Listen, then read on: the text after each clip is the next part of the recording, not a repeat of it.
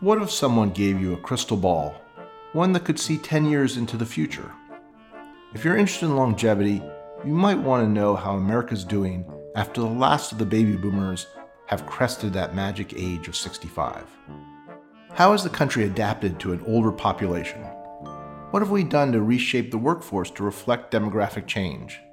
And how have we taken advantage of the wisdom, talents, and energies of our new elders? Luckily, we don't need a crystal ball. All we need is a rather fantastically good telescope, or maybe just a plane ticket to take us across the ocean. This is Century Lives from the Stanford Center on Longevity. I'm your host, Ken Stern.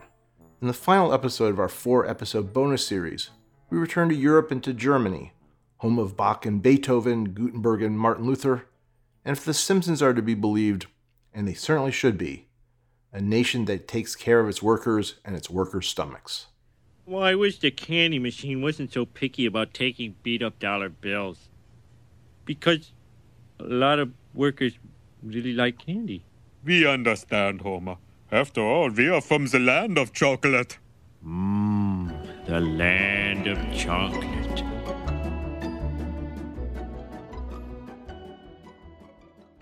Germany is defined as a super-age society, meaning that over 20% of its population is 65 and older. Germany sits at 21.2%, a number topped only by Italy and Japan. For the US, Germany is a bit like Dorian Gray, a picture of what we will look like in about a decade. Dorian Gray may conjure up a decayed vision of the future, but in fact, Germany is looking rather sharp, having remodeled its work rules and processes to not only accommodate but take advantage of an older labor force. My name is Ulrich Walwei. I'm a labor market researcher in Germany, and I'm working for the Federal Employment Institute. And, I'm an economist. Ulrich is the vice director of the Institute for Employment Research in Nuremberg, as well as a professor at the University of Regensburg. We wanted to find out from him how Germany has adapted its working practices to an older population. Yeah, Germany is definitely a super-aged society. It's one of the countries with a very low fertility rate and a long life expectancy. And the question is, of course, what does this mean for the workforce? First of all, if we only look at the demographic development, in the past, Germany has lost 300 to 400,000 potential workers each year, which is almost 1% of the workforce. And this development will go on in the foreseeable future. Losing large chunks of your labor force every year is a huge threat to economic stability. But Germany has been able to swim against this demographic tide through a number of developments, including by driving up the participation rate of women. But they also did it by radically changing the role of older workers in the economy. The employment rates of older workers went up significantly in recent years. Between 1993 and 2018, the employment to population rate of the group aged 55 to 64 years doubled from 35% to 70%, and even the employment rate of people older than 65 increased over time. The positive development is mainly due to a higher share of older workers staying in employment. It's a major transformation of the workforce to double the percentage of older workers. And the Germans did this both by shifting the culture and social norms around older workers and also by changing the rules of the game. One major change was to Germany's pension system.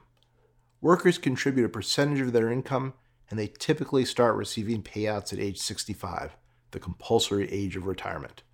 There are some exceptions, of course, but for the most part, this is a hard and fast rule, and if you retire early, you lose a percentage of that pension. But now, to encourage longer careers, the government is gradually scaling up the retirement age by 2 years.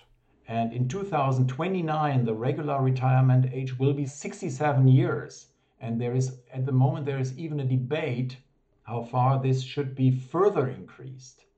And this would, of course, then make a difference. For example, it is discussed to have a retirement age of 70 years. And One of the important questions is, as we know that we all get older and we have this longer life expectancy, the question is how many years we have are really years in good shape and in health. Pension reforms keep people working longer, and they're coupled with labor market reforms that push unemployed workers back into the market. First of all, the level of social protection became less generous, especially for the group of long-term unemployed. And important here is that a lot of older workers are part of the long-term unemployed. And evidence shows that these reforms have contributed to a stronger intensity of individual search and also a greater willingness of unemployed to accept less attractive jobs. So what you see is, on the one hand, we had this pension reforms, which were strengthening work incentive for older workers. And on the other hand, you have this labor market reforms, which support this policy very much. So there are two institutional changes which have fostered the labor force participation rate of older workers. Education is another part of this puzzle. Skilled workers are often employed longer, and Germany's built a world-leading apprenticeship system to enhance the skills of its workers. This is key to the German labor system because Germany, rather by intention, has compared to the US far fewer workers who complete four-year degrees. On the one hand, youngsters have an apprenticeship with a certain company, so they are working in a firm. On the other hand, they have, at least in parts of the week, they are in school. So this means this is this kind of dual apprenticeship. And this will last for about three and a half years. And then you will have a full occupation. And this is recognized in all parts of the country. Just to give you an estimate, these are 60 to 70% of each cohort are part of this apprenticeship. So it's very, very large. And it is relevant for almost all occupations, for example, in the manufacturing areas, in crafts, and also in areas like the health system, social system, and everywhere. Because of the apprenticeship program, workers are more likely to remain employed as they age instead of falling into unemployment. And changes have come from employers too. Much like in Finland and Iceland, German companies have retooled their work rules to retain older workers and adapt to their needs. There is a large majority of establishments which cite shorter working hours. And there is another big group which offers also more flexible working hours just to employ older workers. In few cases, a change can also be observed in job profiles, which was also a successful instrument. In other cases, establishments were able to keep workers of retirement age by just offering a bonus or promotion. And similar to Singapore, companies are finding that there is a social well-being component to working longer. And we see a very interesting development in recent years that even workers who have reached the age of retirement would like to remain. And the reason given for this are in most cases of a social nature. So they are arguing, well, this allows me to have contacts with colleagues. It is the enjoyment of work, and also it's a fulfillment of a purpose. All of these changes have shifted the culture around older workers in Germany. If we look at certain evidence, we do not see that older workers or so to say older people that they see themselves as being disadvantaged because of their age. What is also of importance is also the culture of a company. What we see here is that now firms are changing because they also have in mind that their customers are also older people. And for that reason, it's rather not good to have this kind of a negative image that you, for example, get rid of your older people, because everyone is at one point in time will be old.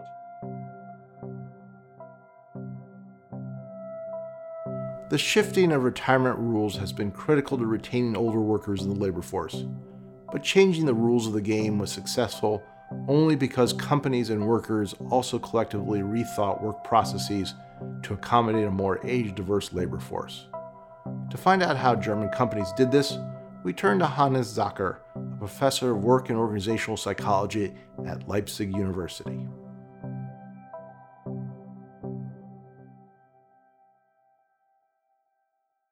Hannes, are there examples of companies that you look at and say, they really get it? They're able to redesign work to accommodate old workers and be successful with an aging workforce? Yes, one prime example is BMW, which is a large automotive manufacturer, and they have changed the entire site to be more friendly for older workers. So it starts with hiring. When they set up this site, they particularly wanted to hire older workers to have their knowledge and skills. They've set up intergenerational mentoring teams. They've focused on age differentiated work design, so avoiding heavy physical labor, but also avoiding heavy information processing tasks or unclear signals in the workplace, having larger screens, for example. They're also training their supervisors to deal with age related issues and see age related opportunities as well. And it's all there from healthy eating, healthy food in the cafeterias to the actual production sites. So they're a very good example. They use exoskeletons for their employees so they don't have to lift heavy materials. Yeah, I got a glimpse of how you can actually work there as a production worker until you're 67. Are there other companies that you would point to that are equally successful in terms of accommodating their workers or getting the most out of them? Yeah, so we've worked with an insurance company, the largest insurance company in Germany. It's called the Techniker Krankenkasse. They have a focus on healthy working. So they're not focusing so much on age, which is rather empty variable. They want all of their workers to be healthy and also to have a kind of sustainable workplace. What they explained to me is that they're starting at a young age, teach health-related skills to their workforce early on when they start in the company. Start with younger workers who will be the older workers of the future, and they focus on healthy team climate, so that within teams they're talking a lot about health behaviors. They're addressing health issues in the team. People are generating ideas how they can make their workplace healthier. And I think that's a really important mechanism to deal with demographic change as well. So, and what we've done is we've looked at the team health climate in this company, and teams that talk more about health related issue, that generate solutions for health problems together, they have much higher workability. People retire later, they're motivated to keep working. So I think this is really an important mechanism. You're talking about how companies think about health. Are you talking about physical health or is it also mental health as well? Interestingly, it's both. So they take a very comprehensive definition of it. So big focus is placed on social relationships, and also increasingly mental health is important. And that's another important issue in light of the demographic change. What we're seeing in recent years is steady increase in mental health problems that lead to early retirement. So it's not the back pain anymore. It's not heart-related issues. It's actually depression and anxiety that drive people out of the workplace. So in psychology, we know a lot of things that we can do to prevent depression, burnout from happening. So we need to design better workplaces. We need to give people more autonomy, more variety at work. They need to do important work tasks that mean something to them. They need to have good social support. All of these things that we've been preaching in work psychology for decades are becoming now more important. Has this all affected how Germans think about older workers and more age-diverse workforces? Yeah, I think age stereotypes in Germany are slowly changing. So I think this myth that older workers are less productive, have lower performance, it's vanishing. At the same time, what we see more and more is stereotypes about generations. So I think at least our studies show that there's more negative age stereotypes about younger workers now. The millennials, which are stereotyped as less loyal, as less reliable, and things like that, whereas stereotypes about older workers' performance or learning abilities are not so common anymore. Let's say I'm head of HR for an American company that's just starting to think about the aging of its workforce. What sort of things would you tell me to do to start off? What would you say to me if I said, Professor, what do we do? Very simple thing to start is look at the age distribution in your company and think about how this will look in 10, 20 years from now on. So don't look only at the means, also look at the distribution, see which age group most people are in, and then see when they're going to retire. And so get an idea of how old people in your company are. Another thing is to also think about what age means. A lot of people have, I think, strange ideas about what age is, what aging means. A lot of people associate it with decline automatically, but also consider all the opportunities that come with age, like increased knowledge, skills, and also consider that age can be quite subjective. So a colleague of mine always says it matters how old we feel, and how old we feel is associated with improved well-being if we feel younger. These should be heady days for older workers in the U.S. An historically tight labor market and the rise of flexible work are all positive signals. But the cultural headwinds against older workers are strong, and participation rates among those 55 plus remain far too low. It's a problem today that will only grow in scope and consequence over the next decade. The lesson from Germany is that the challenge can certainly be met, but it will take concerted effort from government and business collectively to harness the talents and knowledge of America's older workers. Over the last 4 episodes, we traveled the globe to get insights into why other countries suffered the pandemic, but not the Great Resignation. From Iceland to Singapore, we've encountered work rules and work values that differ markedly from ours. How different, you ask? That answer lies in Season 2 of Century Lives, premiering on Wednesday, May 4th. Through 7 episodes, we'll be taking a deep dive into how we think about work and how we can change our work culture to make 50-year careers rewarding, satisfying, and productive.